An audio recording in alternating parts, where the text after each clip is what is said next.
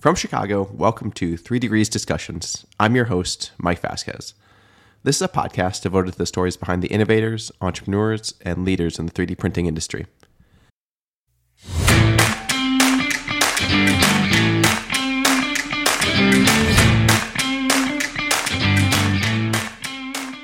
The conventional way is to reference something out of MMPDS, which is the handbook of all, source data from a publicly available specification. And so if you look in MMPDS, there's a methodology for how you determine these values, these minimum design values. And it's statistical methods. It's a T90 or T99 value. The problem is that when you look at how the definitions are assigned, what's a heat, what's a lot, how many samples do you have to take, orientation dependencies. None of that was spelled out then, and I don't even think it's spelled out now. That was Craig Bryce. Craig is a professor of practice in mechanical engineering at Colorado School of Mines. He is currently the director of the Advanced Manufacturing Program, which focuses on undergraduate and graduate education in additive manufacturing and other advanced manufacturing techniques. He is also involved in additive manufacturing research with the Alliance for the Development of Additive Processing Technologies, or the ADAPT Center, and serves as the director of the ADAPT Consortium. Dr. Bryce has been working in additive manufacturing for over 20 years, beginning with the first commercially available AM system sold by Optimec in 1998. He has spent his entire professional career working in additive manufacturing, with time spent at Lockheed Martin Aeronautics Advanced Development Programs, Skunk Works, Lockheed Martin Space Advanced Technology Center, and NASA Langley Research. Before he gets started, head over to www.3degreescompany.com and subscribe to the podcast. Remember, you can listen to the show anywhere you download your podcast, including Spotify, Apple, Amazon, or Stitcher. All right, Craig, thank you so much for joining the show today. I'm excited for the conversation. Let's start where I do with all my guests, or most recently, at least. Tell me about life early on. Where were you from? Where you grew up? What got you down the path of maybe engineering in those early days? Okay, sure. So I grew up in the Midwest.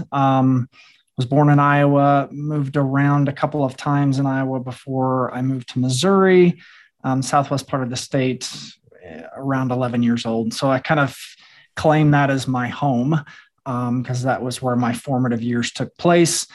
In terms of my interest in science and in engineering, it's hard to pin down when that took place. I was always good at math and science.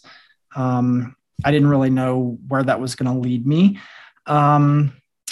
Because I lived in Missouri, I applied to what was then the University of Missouri at Rolla, which is now the Missouri University of Science and Technology. Again, thinking I wanted to be an engineer, but not really knowing what type of engineer. In fact, I like to tell people that my freshman year, I was undecided, and probably every 2 weeks, I was a different type of engineer. We had a course that we, as freshmen, went to, and we hopped around departments and saw what they did and got to talk to faculty and other students. And so I was changing my mind on a weekly basis. And the interesting, shift in my mindset was one of those department visits. We toured the metallurgical engineering department, and they had all these little samples of metal laid out on the table.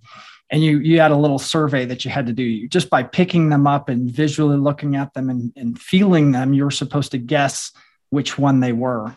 And there were density differences and luster differences. And I won. I got them all. I don't know if I got them all right, but I beat everybody else in my tour group. And so I got a little special gift or something. And I'm not sure if that's what keyed me into taking the path of metallurgical engineering, but that's a story I like to tell. So that was how I ended up at least getting my start in metals. Now, when I, through kind of serendipity, I suppose, I was intending to go to grad school right after my bachelor's degree. And I applied to 3 schools. And I visited two of the three schools that I'd applied to and kind of struck out. I didn't really connect. I didn't connect with any particular faculty member. Um, and so I went back to Missouri Rolla, and I kind of, I guess, complained to one of my professors there, who was kind of my unofficial advisor. And his advisor in grad school was at Ohio State. And he reached out to him and suggested I get in touch and contact him. And that was Professor Hamish Frazier. So hadn't even really applied, wasn't on my radar. I thought I'd give it a shot. Hamish invited me out. I guess I fell in love with it. And again, through kind of a serendipitous connection, when I showed up to start my master's degree was just about the same time the very first serial number 001 Optimec lens machine got delivered to Ohio State to sit in Hamish's lab. So I was lucky enough to be hands-on and working with the first commercially available metal 3D printer that was out there. And so that was where my career in additive started, and I haven't looked back. So did you like working with your hands? Was that always something that you wanted to do as part of your kind of engineering pursuits? It's funny because I now have a teenager who's considering engineering as a career, and I look and I think, well, he's not really hands-on. He's not a tinker. We have this assumption that as an engineer, you should be taking apart your radio and putting things back together. And I was never really that way either. And I did like the hands-on component to it of working with this first 3D printer at Ohio State. On the other hand, there were a lot of frustrations, right? It was a brand new machine. The documentation wasn't 100%. Things broke all the time. I didn't know anything about lasers. I didn't know anything in hindsight about safety in terms of metal powders and all of these things that I look back on and think, holy cow, it's amazing I didn't, fry my eyes or do something like burn down the building. So I did enjoy that hands-on component, even though oftentimes it was frustrating. So was that a master's, or was that also kind of where you kind of gone into PhD as well? Well, I went in kind of undecided. I wasn't really sure how long I wanted to stay. And the deciding factor was my project was funded through a grant from Lockheed Martin. So Lockheed Martin had provided a grant to fund a student, to Hamish Frazier. He put me on that project. As part of that project, I did an academic year in Columbus, and then I went to Fort Worth, Texas, to the Lockheed Martin facility there, where they had just spun up probably one of the first large industrial R&D labs in metal 3D printing that I know of.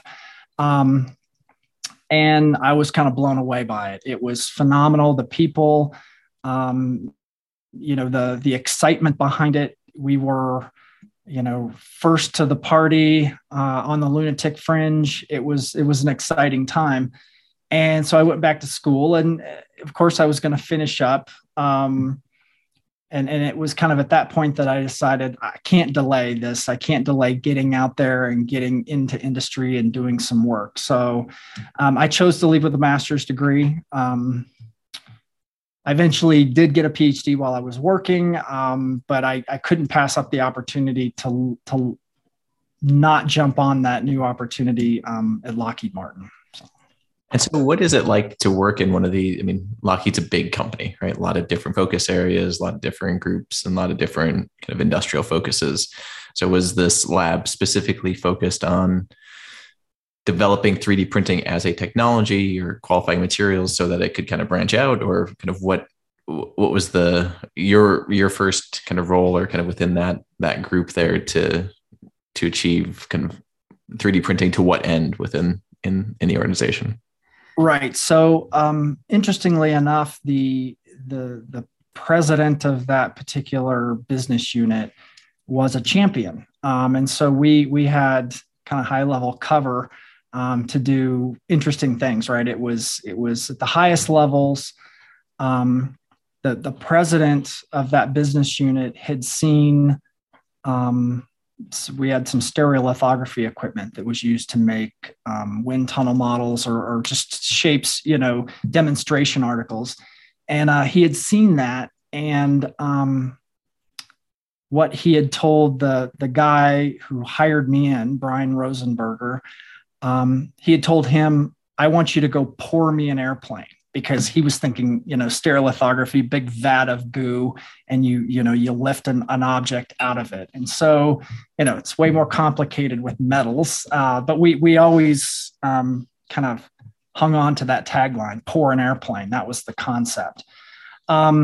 So early on, it was quite unusual because while most people who were just getting into additive were thinking, what parts can I replace? I want to do a 1-to-1 part replacement, make this out of that, and not really change anything. Just do it by a different method. Our guidance was, don't bother with that.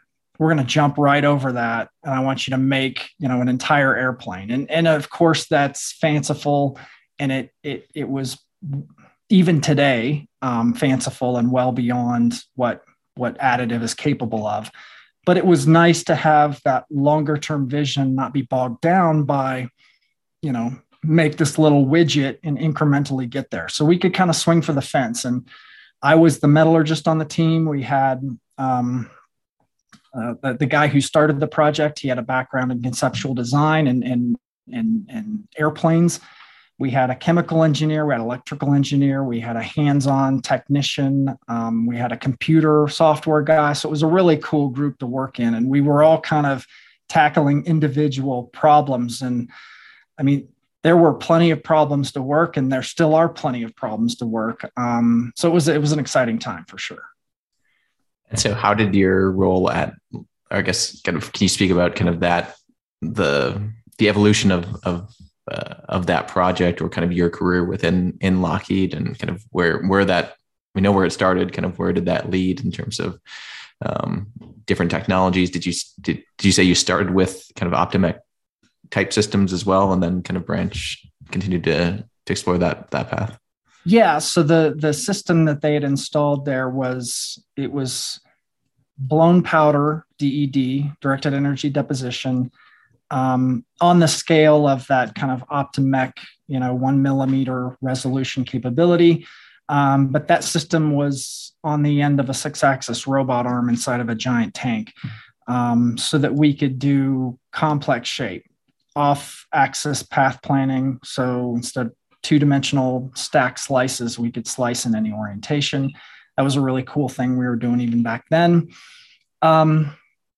It didn't take long for us to realize that making parts at that length scale, there wasn't many airplane parts that were going to be valuable at that length scale. So we started looking at other techniques, and we branched out. We were the first to look at electron beam DED. We went and knocked on Siaki's door in Chicago and got them interested in doing some large scale DED for us. And they're still doing it. They're selling machines today. So we recognized early on we needed higher deposition rates. We needed to really throw a lot of material down, knowing that we were going to sacrifice resolution, but we could come back and machine it. So you have to find kind of the sweet spot of the cost to add plus the cost to subtract, and where do those curves intersect. Eventually that led to, what we were an R&D lab, but eventually we had to show we were impacting a platform. And that platform happened to be F-35. F-35 is one of the few, if not only, defense platforms that has a built-in kind of affordability metric to it. So you couldn't just, it couldn't just be cost what it cost. It had to be performance, but consider cost as a factor. And so our project was an affordability initiative to swap out titanium die forgings with electron beam DED parts. And these are big parts, as big as a table. And that was a very eye-opening experience for me, because I was an R&D guy, and now I was in the world of process specifications and qualification, and learning about how something goes from the lab and makes it onto a platform, which is, now is kind of what I like to focus on in my work in my current job, because it's a huge burden and it's a huge hurdle. And if we're not working to clear that hurdle, it's gonna really be limiting. Anyway, kind of to wrap up that story, we went through an entire qualification program that was funded by F-35 and overseen by people from the program office at the Air Force, and collected a tremendous amount of data, sorted through all the variability, both in terms of the material, the wire that we source, and the samples that we made.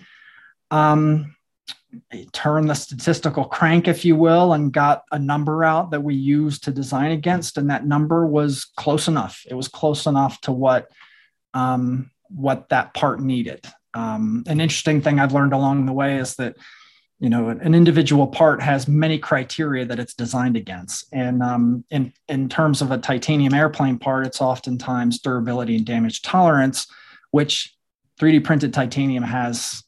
That's where it shines. So we were in pretty good shape property wise. What we failed to really forecast was the challenges in inspection. You can't fly a part if you can't either have confidence that it has no flaws, or inspect it such that you can find those critical flaws that are going to cause problems. And parts that big, we weren't mature enough in our inspectability methods. We still don't quite understand the effect of defects. Even if we could see a flaw, do we know what it's going to do and how it will perform? And I guess finally, the deal breaker was for those that understand or have been around 3D printed material. And if you know anything about metallurgy, the grain structure is really unusual and unique, and it's oriented and it's columnar and it's got these weird features, and that tends to have problems when it comes to traditional inspection methods. Things get noisy really fast, and you can't see as deep as you could through a normal conventional product form. And so, the lesson learned was this secondary operation, which we weren't even thinking was going to be a problem, actually was the problem. The data, the performance, the properties, the ability to make the parts and make them economically feasible, all of that shook out pretty well. It was inspectability that tripped us up. So big lesson learned there.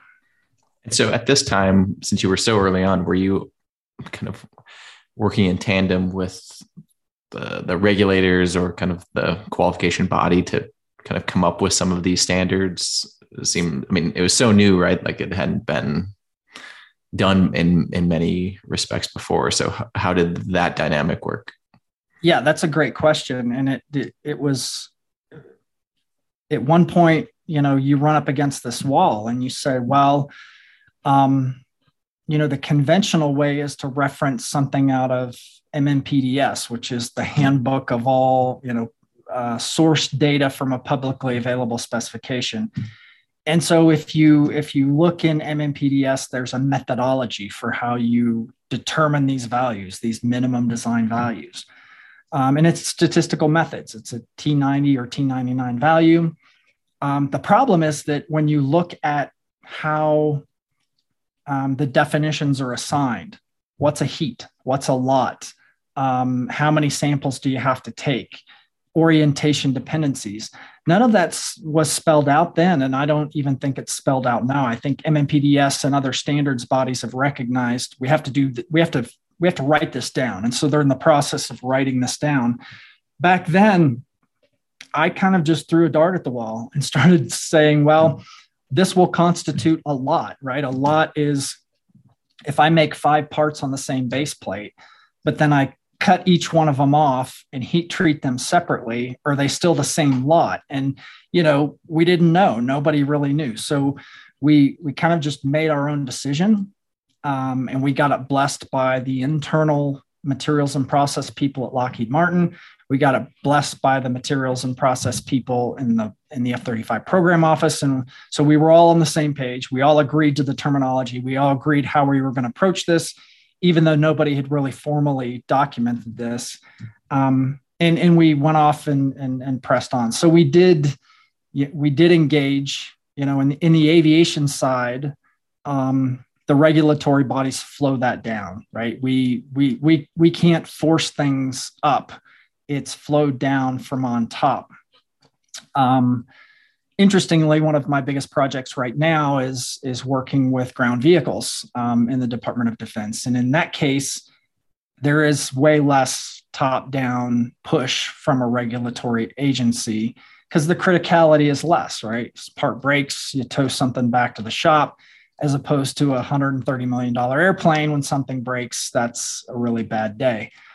So yeah, you kind of have to, depending on what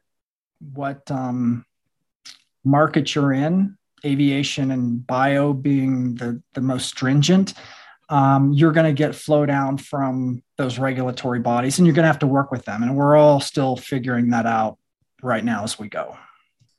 So what was the timing for that entire project, kind of from when it kind of kicked off to, hey, we've got something qualified, signed off, ready to kind of put on an airplane?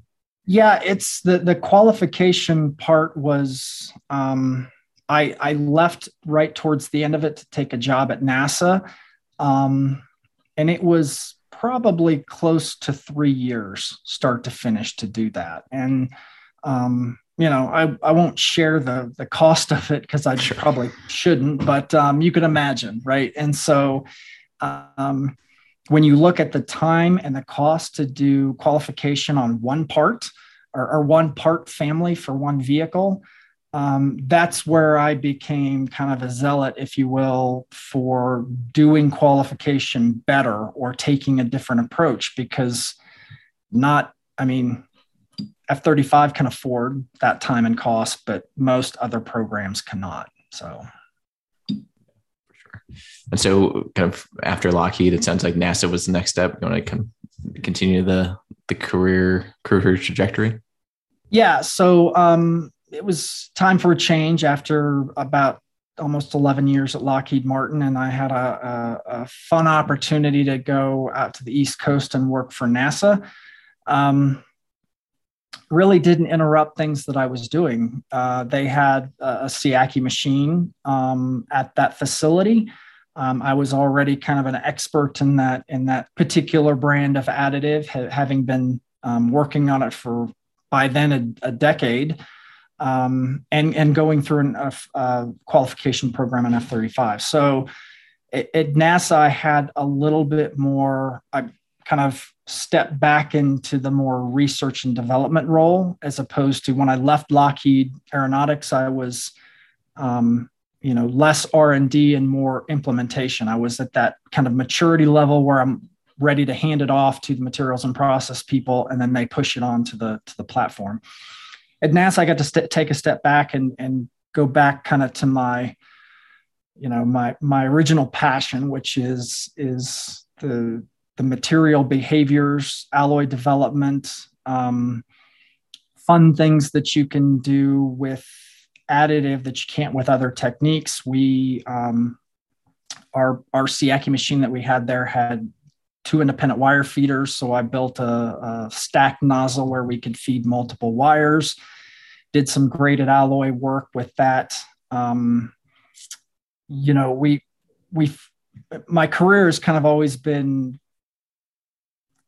skewed a little bit towards the large scale DED side of things, but I was also working in other techniques as well. Powder bed, arc based. We did some arc based way back in the early days at Lockheed Martin. I continued some of that at NASA as well. So yeah, it was a fun shift into a different area, still in aerospace. We tried to push parts into the last shuttle mission, was going up to retrieve, on the way back, they were going to retrieve a broken ammonia pump off of the International Space Station. And they had this big, it looked like a big socket wrench, but it was like 3 feet long. And they needed this to extract this ammonia pump and stow it into the space shuttle cargo bay. And we did a lot of work to try and get that, the little socket end that we were going to E-beam DED fabricate out of aluminum. We tested it, and we proof tested it, and we broke it, and we examined it and thought we had a chance to get something flown. And that was when I learned, the difference between manned space flight and unmanned space flight. And it's the regulation and the safety aspects are at least an order of magnitude, if not higher. And so unproven technology, even though it was a low hanging fruit and low burden, it never got to fly. But, we were making progress and keep pushing on the technology. And, now we've got parts on Mars, we've got parts orbiting Jupiter. I say we, collective we, the industry working in additive. So it's getting out there. It's fun. And I suppose NASA too has a little bit different mission than a Lockheed or the F-35 program, where a lot of the work that you do is for the shuttle or for one of the vehicles or a program. But part of that work, I imagine, can be shared more publicly in terms of helping the industry as a whole move, whether it's increased qualification time or decreased qualification time or insight on new materials or methods as well.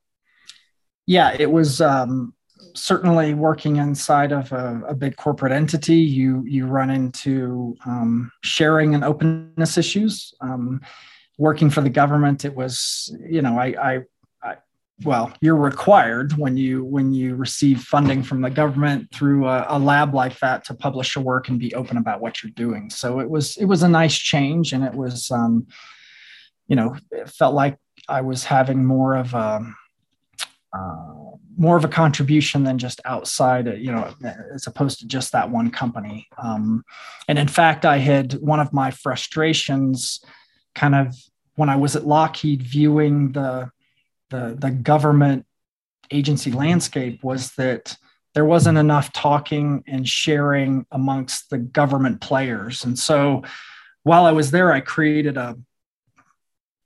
we called it the government only working group on additive manufacturing. And so the only people invited to the table were civil servants or, representatives, contractors of government federal facilities. And so it gave us the opportunity to try and, share and collaborate and know what this agency was funding and what this agency was funding. And if there were ways we could collaborate. And I know that,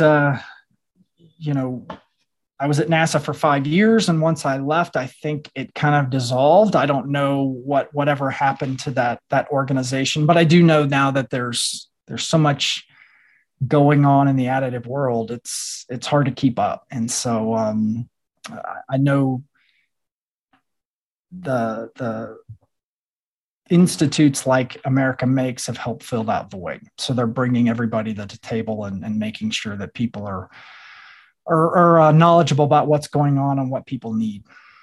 Certainly. And so it was after kind of spending the time at NASA that you transitioned into academia, or was there another step in between that?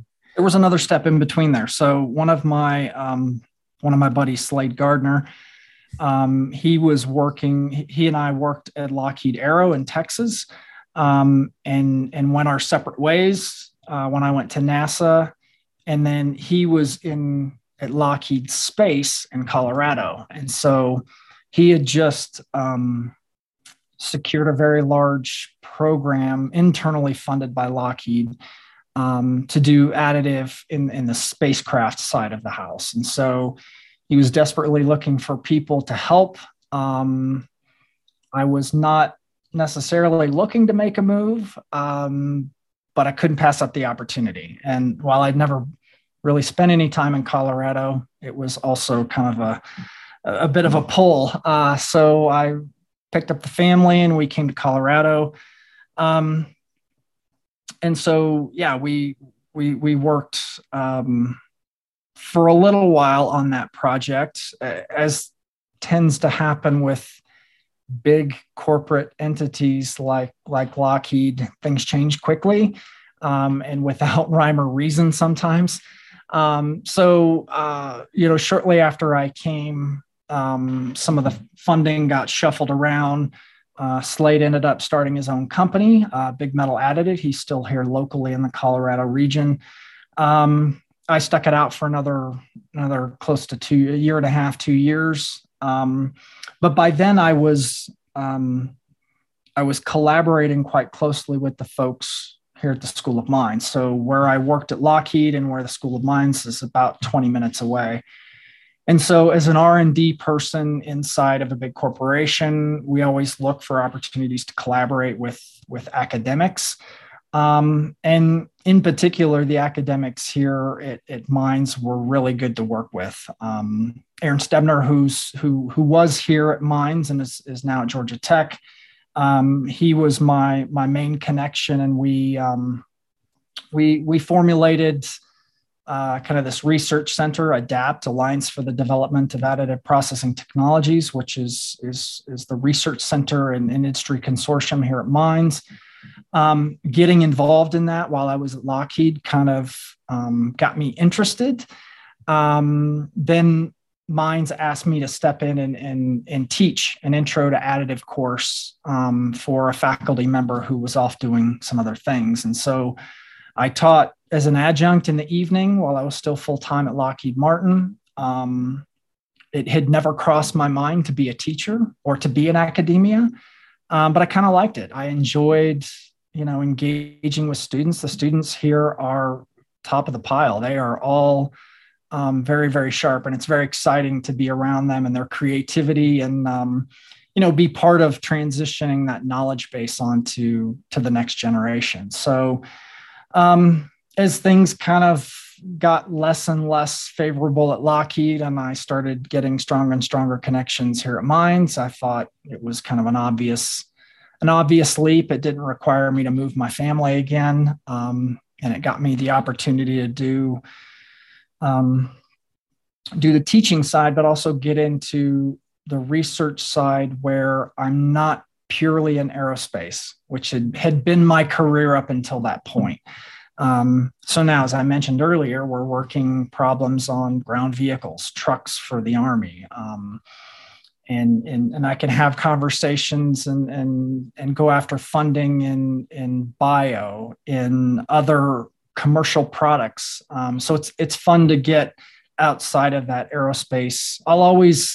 Aerospace will always be my go-to in terms of my expertise and my knowledge. But it's fun to work other areas of additive because it's getting pretty exciting elsewhere.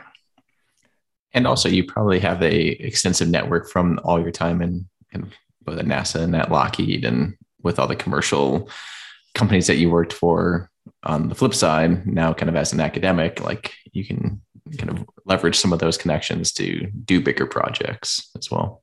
Yeah, absolutely. In fact, one of the key things I tell my students is your network will define your career path. Rarely do you apply to an online posting and get a job. You know people, you know what they're doing, they know you, and when they need you or when people need employees, that's how you find connections. That's how you find projects that you can work on together. So yeah, it's through my various jobs. I've gotten to know a lot of people in a lot of different places, and it's led to a lot of fruitful collaborations and just fun engagement. So that's good.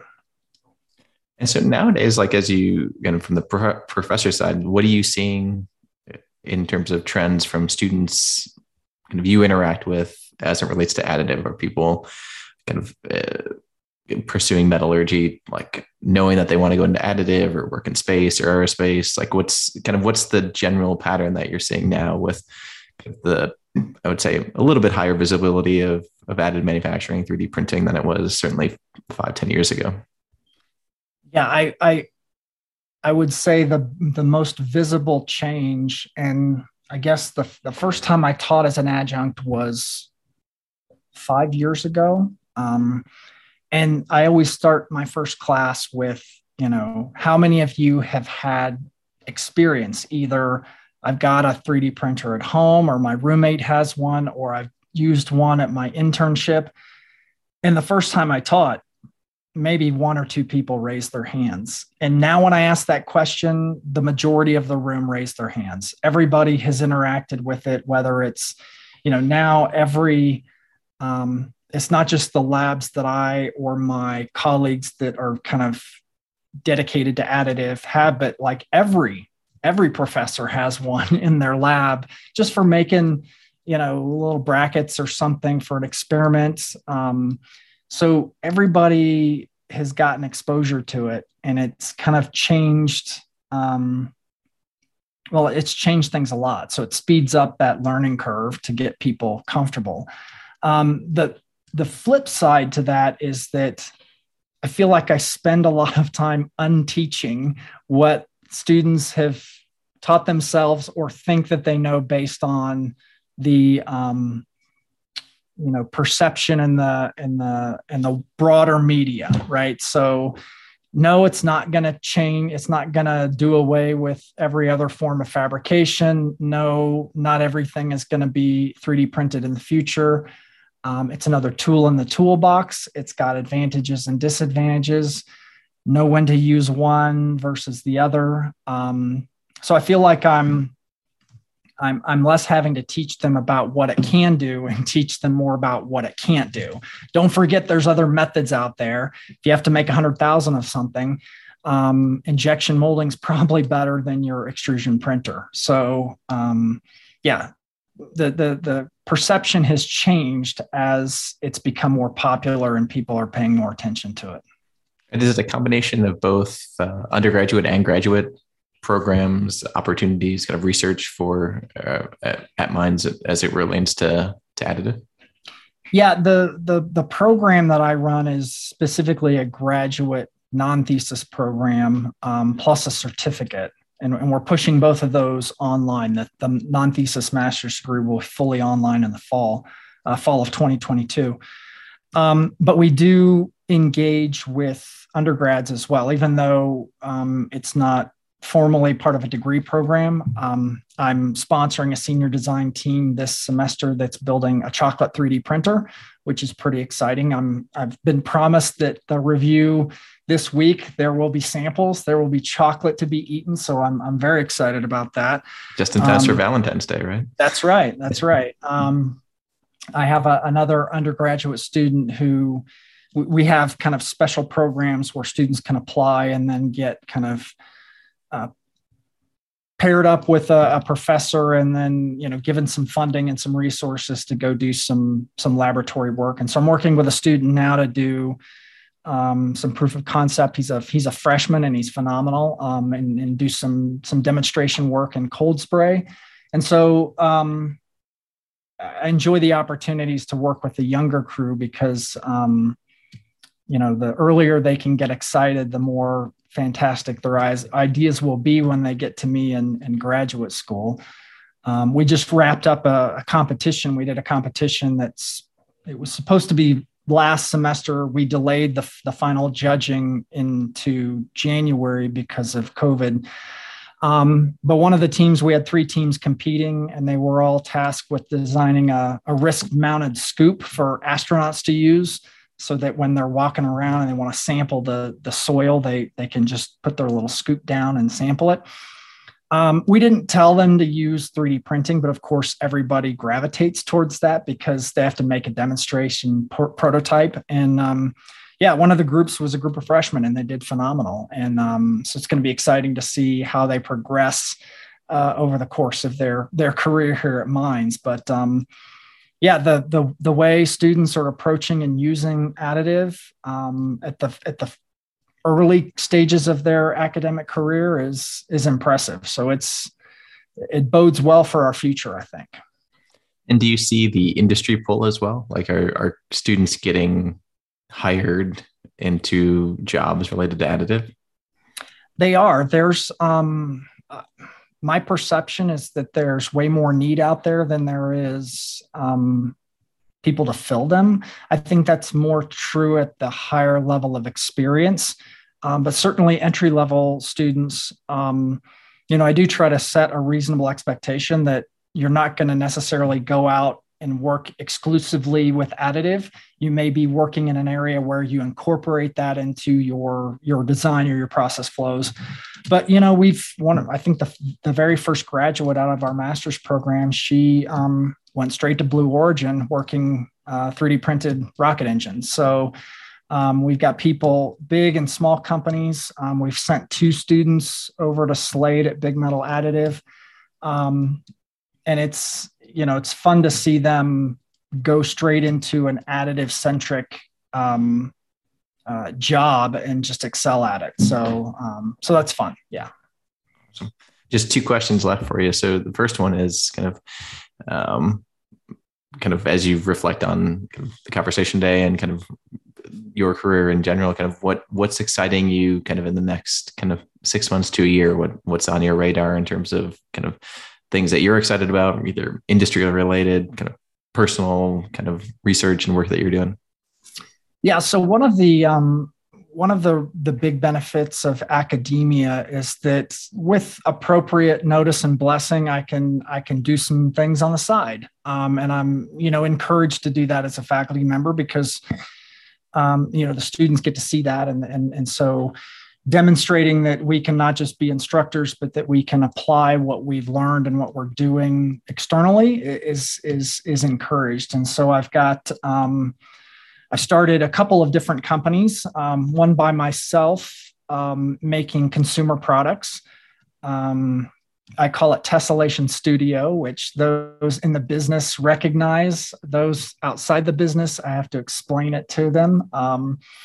I also secured the domain builtwithtriangles.com because I think people can remember that. People can't always spell tessellation, including myself, but builtwithtriangles.com. So that's where I'll send people. But my first product is a slim wallet that's 3D printed out of titanium. It was really an interesting project because part of it was educational for me as an instructor because I've worked a lot and I've bought services from companies, but never with the mindset of that I'm going to resell this and try to make money with it. Right. And so one of the things that I have to unteach my students, as I said, is the cost factor. I mean, it's oftentimes way more expensive. And I got to learn that firsthand by trying to make this slim wallet that's got a titanium front to it.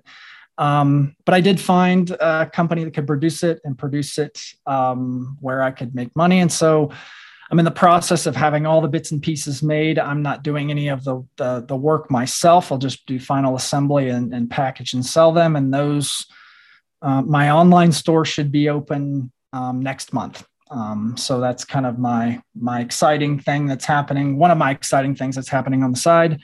And the other one is a company I formed with a partner, looking more at the mobile fabrication aspects. And this isn't exclusive to 3D printing. This spans all sorts of fabrication methodologies. But we're working with a customer that our first customer has needs in a remote area and heavy equipment that's breaking all the time.